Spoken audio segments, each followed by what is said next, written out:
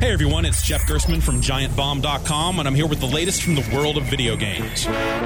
The fall lineup of new game releases got a little less hectic this week as Ubisoft has delayed a pair of games into next year. The Crew, which is a team-based driving game, might not be a huge deal. Between Drive Club, Forza, and Need for Speed, there's already plenty of driving in store for Xbox One and PlayStation 4 owners. That's not to say The Crew looked bad, but, well, you know. The bigger news is that the company's hacking-focused near-future action-adventure game, Watch Dogs, has also been delayed. 911, what's your emergency? I've been really looking forward to Watch Dogs, which lets you hack everything from ATMs to traffic lights as you struggle to, hack the planet or something. It looked like it could be a fantastic new franchise, something that these new consoles could really use. Without Watch Dogs in place, the day one lineups for both consoles look a little weaker, and it'll be interesting to see how this impacts player excitement next month. For more news and reviews from the world of video games, find me at GiantBomb.com.